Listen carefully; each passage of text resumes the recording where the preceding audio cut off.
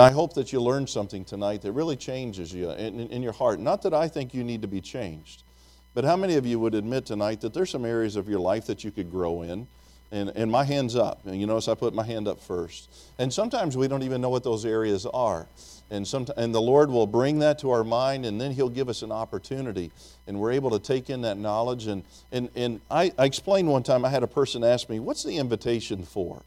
I was like, a person that's new to church, why are all those people going down and praying? That's weird. Why do they do that? And honestly, that is our opportunity to respond to the message that God has preached in our heart. And sometimes that message may be different than the one that's preached from the pulpit.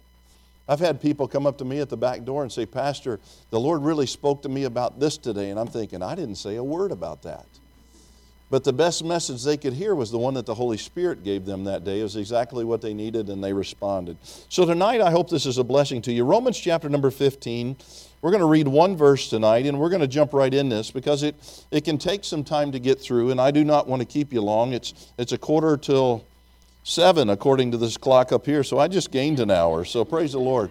We'll be here for a while, but I promise that I won't keep you long, but I do have some things that I really think that will challenge your thinking. They've challenged my thinking. They've helped me in my understanding of missionaries. And we kick it off tonight in this one particular verse in Romans 15 and verse number 30, where the Apostle Paul, who indeed was a missionary to the Gentiles, he says this to the church of Rome. He says, "Now I beseech you, brethren, for the Lord Jesus Christ's sake and for the love of the Spirit, that you strive together with me in your prayers to God for me." I want you to notice a couple of aspects about this verse, the wording that is chosen by the Lord for us. First of all, Paul is putting that, hey, I'm begging you to consider this. And he says, "Now I beseech you, brethren." He's saying, time out for a second. I just want to talk to you, and I want you to really consider this. He said, I'm beseeching you, brethren, for whose sake? He doesn't say for my sake. He doesn't say for the Apostle Paul's sake. He says, for the Lord Jesus Christ's sake, I am asking you, and for the love of the Spirit. And then he gives his request. And listen to it very closely as we read it again slowly. "That ye strive together with me in your prayers to God for me." Yesterday we talked about God's simple plan of missions, and we talked about prayer. Then we talked about the power, needing the power of the Holy Spirit and the blessings. Paul is really going back to that here when he says that you strive together with me in your prayers to God for me. In other words, I am out here on the Lord Jesus Christ's behalf. I'm out here on your behalf, and I'm out here on the behalf of the lost that need to hear the gospel of the Lord Jesus Christ. And he's saying, he doesn't say a word about support here. He says, I want you to lift up my name to our Heavenly Father in prayer. And listen to how he describes the method of prayer. He said that you strive together with me in your prayers to God for me. In other words, it's something that you do purposeful. It's almost laborious as a task because you have to apply some effort. In other words, if you have to know what you're going to pray, you have to know how you're going to pray about it, and then you're going to have a sense of expectation that God's going to do something about it. So when we think about this here tonight, I want you to understand, here's where it challenged me. And I told you this yesterday as a kind of a trailer to the message tonight.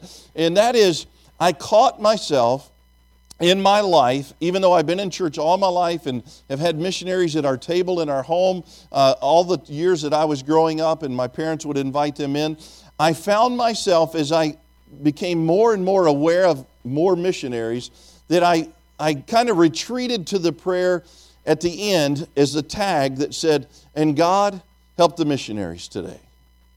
There's nothing wrong with that prayer. Understand that. But there's a difference between God help the missionaries and this idea of striving together with them. It gives us the idea that they are working towards an end, and now I'm going to do my part and work and labor alongside them, even though we're not in the same territory, maybe not even on the same continent. So in order for me to pray for them specifically, honestly, we need to break down the missionary a little bit tonight and get to know them and understand what they go through. You have the notebook that's out there on the table in the lobby that has all of the prayer letters. And I encourage you, don't let it collect dust. Let it be something that you say, you know what, I'm going 10 minutes tonight early to church, and I'm going to read 5 prayer letters before church tonight. And go through that. Or I'm going to stay late and I'm going to volunteer to do something that nobody likes to do and turn all the lights off and lock the doors. And while I'm waiting for the last person to leave, I'm going to read prayer letters and kind of get familiar and know how to pray for these people. I will say this, every pastor or every staff member believes that there should be a great big switch by the door where you just go ka-chunk and all the lights go off and all the doors lock and you walk out. I mean, that's what you want, but somebody has to do it. So here's what we're going to do tonight. I may end up down there on the main floor, but I'm going to start up here. And I'm going to start at the beginning of a missionary's journey. And it's something that you've heard the term and you may be familiar with it tonight. And I'm not going to try to be overly simplistic. And I'm not going to try to talk down to you. These are things that I've learned having been a missionary, watching missionaries, living through some of these experiences. And I'm going to be about as transparent as you've ever heard anybody be tonight and tomorrow night as we talk through these areas. There's 6 different places that I'm going to stand.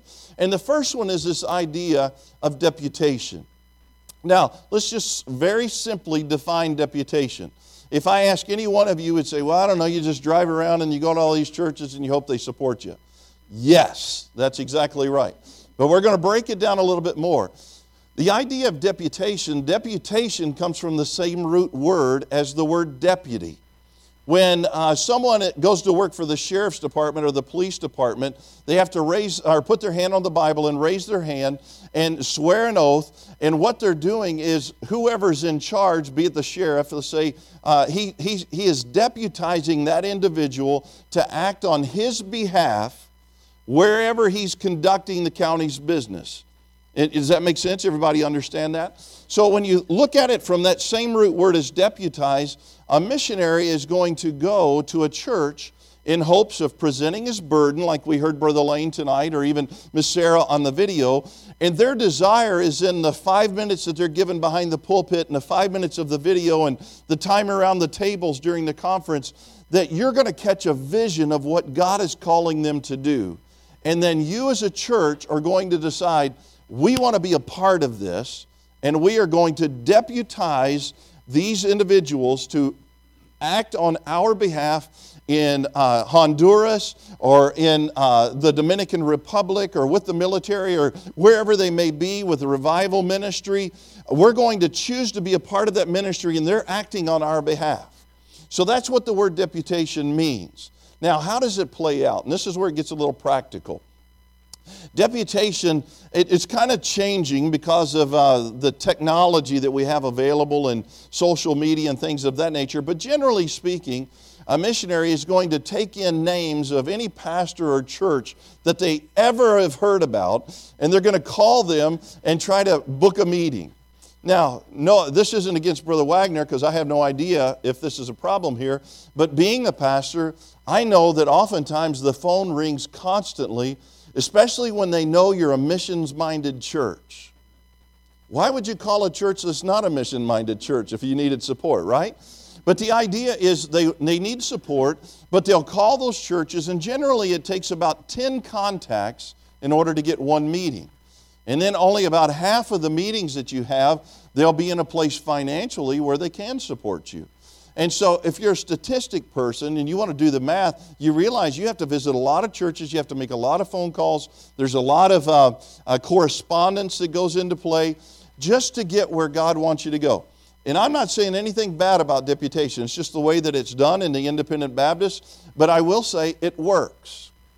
Now, I'm going to give you 3 things about deputation. I hope you're writing these down tonight. I'm planning on writing a brochure that has all this information in it for BIMI, and I'll bring that to meetings from now on, but it's not finished yet. But the first thing of deputation has 3 different areas that I want you to remember. 3 subpoints, if you will. And they all begin with S. The first one is the word safety. Why would we need to pray for missionaries to have safety? Well, last year, my wife and I drove 48,000 miles, and we flew over 100,000 miles. I would like to think that somebody is praying for our safety. You know, it's kind of like when you're going in for surgery, people say, pray for me. I'm like, don't just pray for me, pray for my doctor, amen? Pray that he gets a good night's sleep and that his home life is intact. When you get on a plane, well, I'm praying for a good flight. I'm praying that the pilot has a good flight. Amen? Well, when you pray for a missionary, pray for their safety. I say this. Why? Because they're out there on the road all the time in between meetings. They don't mind it. I'm not talking bad about it. It's just a part of it. So pray for safety. My wife and I, Chris, there's been multiple times in the last 12 months that we're driving down the road, and suddenly the Holy Spirit will say, you need to go. You need to get off the road for a minute. Now, it may come and, hey, this would be a great place to stop for lunch or a bathroom break. And then we get back on the road to find that an accident just happened.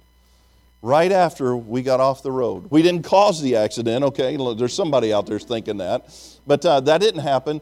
And you know what I feel? Number one, I'm grateful for the promptings of the Holy Spirit of God. But I also know that there are people that are praying for our safety, and God is answering their prayers. So we're praying for safety. Now here's the second part. It also begins with S. Oftentimes these missionaries that are out on deputation, when my wife and I did it the first time, our daughter was 6 weeks old and our son was about 19 months old. 18. I have no idea how long they're in between them. But anyway, they were little. They were both in car seats. There were lots of French fries in our floorboard. You know what this is? It starts with an S. It's called sanity. You drive 48,000 miles. Some of you folks, your kids are grown, but how many of you would like to drive 48,000 miles with your grandkids or great-grandkids this year? Absolutely not. So if you see them come in with small children, first thing you're going to say is, bless your heart. The second thing you're going to understand is if their kids come in, this is what happened with our son. Now, Patrick's 25, so I can talk about him. He survived it, I survived it, so now we can talk about it.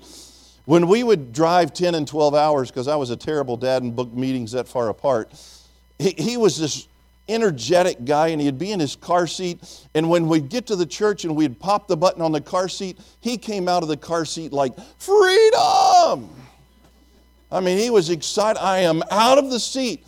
And then he's supposed to walk in the church, and here's all the people in the church waiting for the missionary kids to come walking in all nice, and their ties up, and their shirts tucked, and their hair's all matted down, and here comes my son. Who is this demon child? I'm like, I don't know. We picked him up on the road. The idea is when you pray for them, understand they live on the road. My daughter was 6 weeks old when we started deputation. So for a year and a half, you say, where are you from? She's like, the back seat of a Grand Marquis. I mean, that's where her car seat was. She had no idea. I mean, we did tell her later she was born in North Carolina so she could claim that and wear the blue shirt. But the idea was she didn't know. That was her home. That was her life. That's all she knew.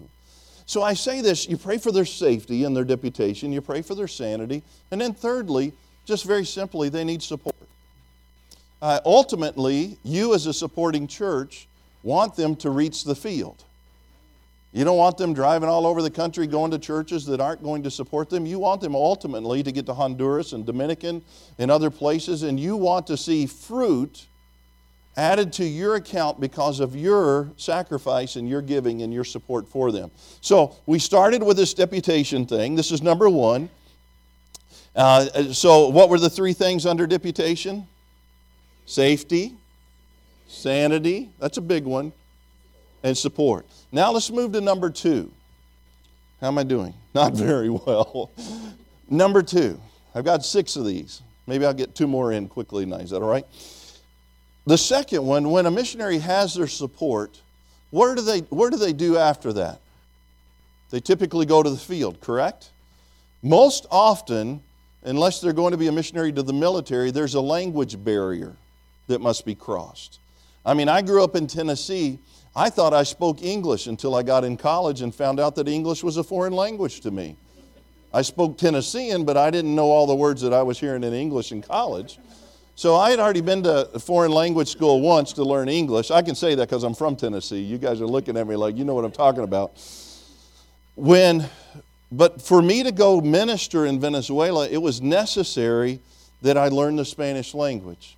Now, there's some folks that are out there, and I would disagree with them, but they're good people and they're doing a good work that would say, hey, just get an interrupter and run with interpreter and run with that and just do the best you can. But let me say what happens to you.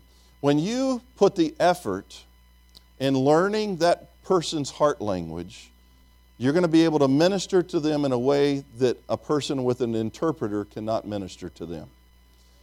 Here's probably the best way to understand this. How many of you have ever called a customer service department and you've talked to someone you know is in another country? Go ahead and raise your hand. Let me see it. You're all going to get this point. Can you imagine that person that you said, please let me talk to someone who speaks English? Can you imagine that person coming up to your door and saying to you, as a Tennessean in Kingsport, Tennessee, in your neighborhood, knocking on your door, and they say, I would like to tell you about God and how to get to heaven? That's the first time you thought of that, isn't it?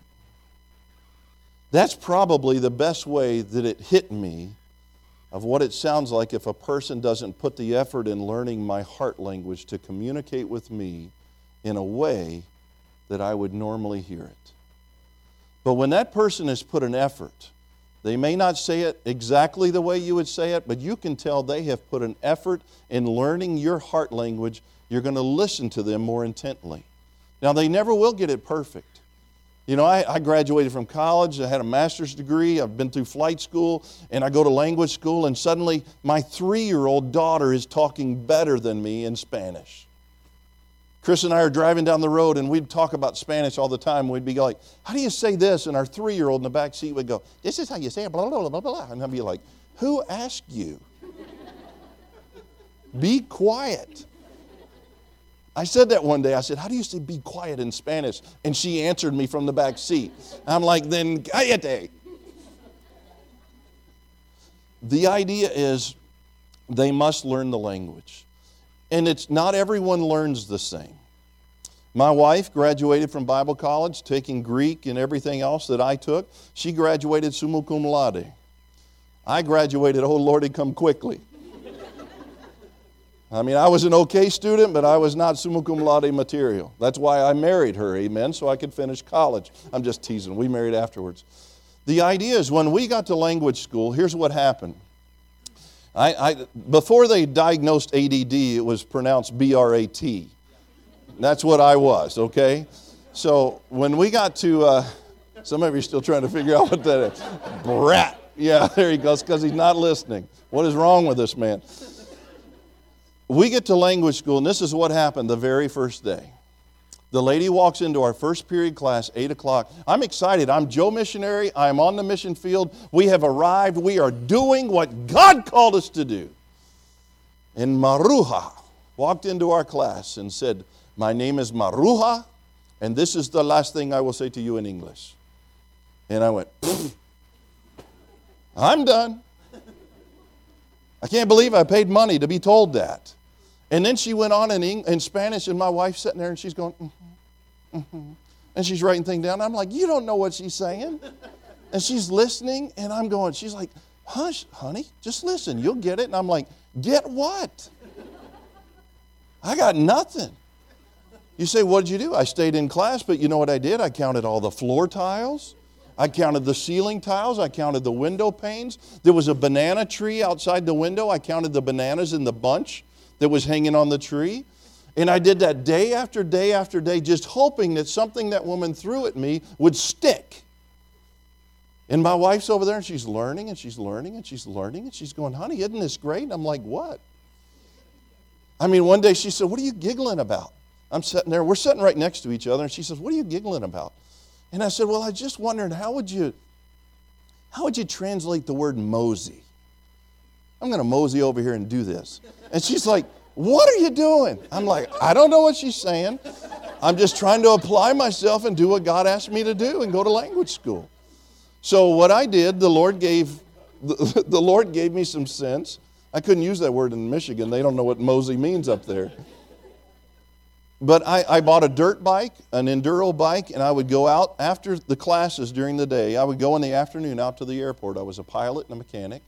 And I would work at the airport in the afternoon with the pilots and mechanics. They used the English in their logbook entries, so I could check their logbook entries and make sure they were right. They would speak to me in Spanish. I would answer them in English, and we'd switch it up back and forth. And I started learning the language. It started sticking. I had no idea what Moruja was saying. I mean, we go to Burger King, and for 3 months, all I could order was combo numero uno. Let me tell you, you can only eat so much chicken.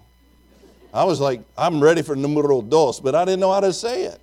I mean, I want you to understand this is what they go through. Now, some of them just have a knack for it, and they just embrace the language and the culture, and they're able to go, but others are going to struggle. So if you're reading a prayer letter of a missionary and you're thinking in your mind, wow, we've been supporting them on deputation, but now they're going to the field, understand the prayers don't stop there.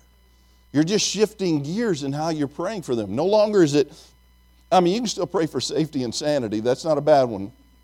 But when they move to the language, you need to say, whew, God, you need to help Brother Brandon. He don't have any hair to pull out. So he's going to pull somebody else's hair out. Lord, you need to be with him. He's going in language school. He's going to meet somebody named Moruja. And he's not going to like her. And he's going to have to deal with that and learn the language. And when his kids learn it faster than him, man, God, you got to help his kids to stay at a safe distance away from him. All of these things you need to pray for. And then, but let me tell you how sweet it is. The first time you're able to sit down and in that language lead someone through the Word of God and hear them pray the prayer in their heart language, accepting Christ as their Lord and Savior, you can't purchase that in a store. Whew. Somebody told me, you're getting close to mastering the language when you dream in the language. I thought, well, that'll never happen. The first time it happened to me, it scared me to death. I woke up in the middle of the night with these weird voices in my head, and my wife's like, what's going on? I said, I was preaching in Spanish. She said, it's 2 o'clock in the morning. I said, it was good. I wish I'd recorded it, because I'm not that good yet. You know, they're going to go through those things, and pray for them when they first get to the field. Pray for their kids. Not all of the kids are going to grasp the language right away. So pray that they make that adjustment. And then let me give you number 3 tonight, and we'll call it quits after that. Number 3 is, it kind of goes simultaneously along with learning the language, and that is cultural adjustment. Cultural adaptation is what many refer to it in. They've made it to the field, and suddenly they realize, I'm not in Kingsport anymore. Now, my wife's from Michigan, I'm from Tennessee. We went through some cultural experiences when we got married. She said one day, I don't know them from Sikkim. And I'm like, what is Sikkim? Sickim's what you say to your dog when somebody breaks into the yard. I said, who is Sikkim? She says, I don't know, it's just what we say. I mean, you'll go through some cultural experiences. They eat bologna in Michigan, but they don't eat bologna like we eat bologna. I mean, God's kind of bologna. We smoke it and barbecue it and fry it and throw an egg on it and put it on toast. And man, we go to meeting right there. Up there in Michigan, they serve it in a ring that looks like a snake in a jar and formaldehyde. I think they said it's vinegar, but that's what it looks like. And they're going, when she says, I want bologna, I'm like, I don't want that in my house. You know, there's cultural experiences. But here's what happens when you go to this culture. Suddenly you'll be like, why do they do it that way?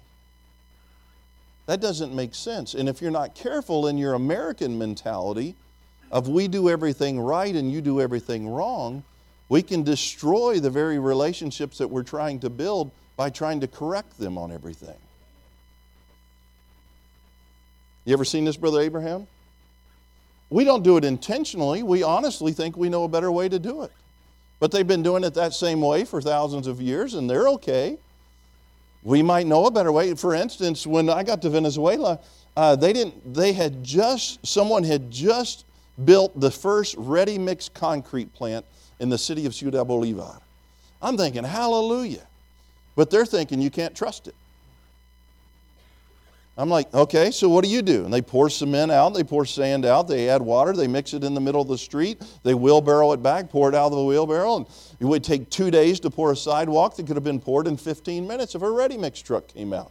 And I'm like, hey guys, let's have a meeting. And they're like, no, you can't trust that, Pastor. And I'm like, okay, I'm not here in Venezuela to convince them that ready-mix is a better alternative. We'll just spend 3 days pouring the sidewalk and love Jesus and have a relationship when we're done. And there's those things, you run into them time and time again. I went into a hardware store one time in Venezuela, and I have a construction background, and so I was doing some work in our house and replumbing the house and rewiring it and doing some things. And I went in and I said, I need a box of drywall screws. I mean, you go into Lowe's or Home Depot, you just buy what you need, or the hardware, you buy the box. You don't buy 2 or 3 because you might need the rest of them later, right? Well, I go in, he said, how many do you need? I said, I want a box. He goes, well, how many do you really need? I said, well, I only need 3 today, but I might need 3 more tomorrow. Just sell me a box. He goes, I don't sell them by the box. I said, just sell me the box. So he's mad. But he figured them up as individual pricing and charged me for every piece in the box, but he sold me the whole box, and they lasted me about 6 months. I go back into the same hardware 6 months later. I know he has them. And I said, I need another box of drywall screws. He said, I quit carrying them. I couldn't keep them on the shelf. How long have you been in business? And how are you in business? You stop selling the one thing that you sell the most of? I'm going to come back and buy some more. But he's like, no. And so in my American mentality, I went, okay, Lord, you have to help me here. Because I'm not here to destroy this man. I want to win him to Jesus, but if I make fun of him and belittle him and destroy a relationship before it's ever met, then I might as well go home to the United States where everyone understands me. And then you think about that, and they really don't here either. We deal with it, but it's a lot more in your face when you're in another culture. We were building a church with Terry Jones, the Central American director. He was a missionary in Costa Rica. And he said, hey, Brian, after school one day, why don't you come over? We're laying block on our new church building. Would you like to do that? And I'm like, get out of the classroom and do something with my hands? Yes, I'll be there. So we go over and we're laying block and we're cleaning the grout joints and all of this and making it look perfect. And I look over and here's this little guy, probably named Jose, and he's got a hammer and a chisel. And I'm like, what's he doing? And he chisels this hole, and I'm watching him, and kind of a rectangle. I said, oh, that must be for an outlet box. He goes over to the other side of the wall, and he puts one in where it must be a light switch. And I'm thinking, okay, how's he going to run the wire in that? They didn't run any wire in the block. And then he takes that chisel, and he goes right across that brand new smooth block wall, chink, chink, chink, chink, chink, chink, chink, and made a line in the block all the way across. And I'm thinking, what in the world is this man doing? And then he starts tucking wire in there. It wasn't in any kind of conduit or anything. He's just tucking it in there. And then he smears concrete over it and smooths it all out. And I'm like, no, no, no, no, no, no, no, no, no. That will never pass code. And they went, what's code? I said, the inspector won't pass it. What's an inspector? I'm like, it's going to be great. It's going to be fine. If it works, it works. If it can't burn it down, it's all concrete and metal. It can't burn down. So one day we might have sparks in church, but it's all going to be okay. The idea is it was a cultural experience. And here's what happens for a missionary. They finish deputation, and they feel like it's just going to be great after this point. And then they get hit head on with this language. And they think, am I ever going to be able to talk to these people? And at the same time, they're dealing with the difference in culture, and they're battling the culture, and they're battling the language, and their kids are doing great one day, and they're doing terrible the next day. And like one day, my son walks in, and he said to his mom and dad, Chris and I, he said, I hate Spanish people. Ugh. I think we have a problem. We're living in Latin America, they're all Spanish. And your missionaries are dealing with this. And I'm not telling you this to complain as a missionary. Man, God is so, so, so faithful. And you overcome these things. But I'm giving them to you tonight so that when you read these prayer letters, suddenly as you're reading them, you're picking up on, wow, Sarah's in language school. God be with her, because there might be a brother Brian sitting next to her or near her in the classroom. And Sarah's going to need help because that fellow's going to distract her. She's going to need help because somebody's going to ask her a question she's not going to know the answer to. I mean, there's a time when you're learning the language when somebody will come up and they'll just start talking to you, and the only thing you can say is, mi nombre es Brian, esto es mi esposa Cristina y los dos hijos nuestros. My name is Brian, this is my wife Chris, and this is our 2 kids. And then you want to say, please don't ask me anything, because that's all I know. You're trying to be nice, but you just don't know the language. All of this is going on at the same time. So the reason why I'm sharing this with you tonight, church, is because when Paul says, strive together with me in your prayers to God for me, you know what you can do?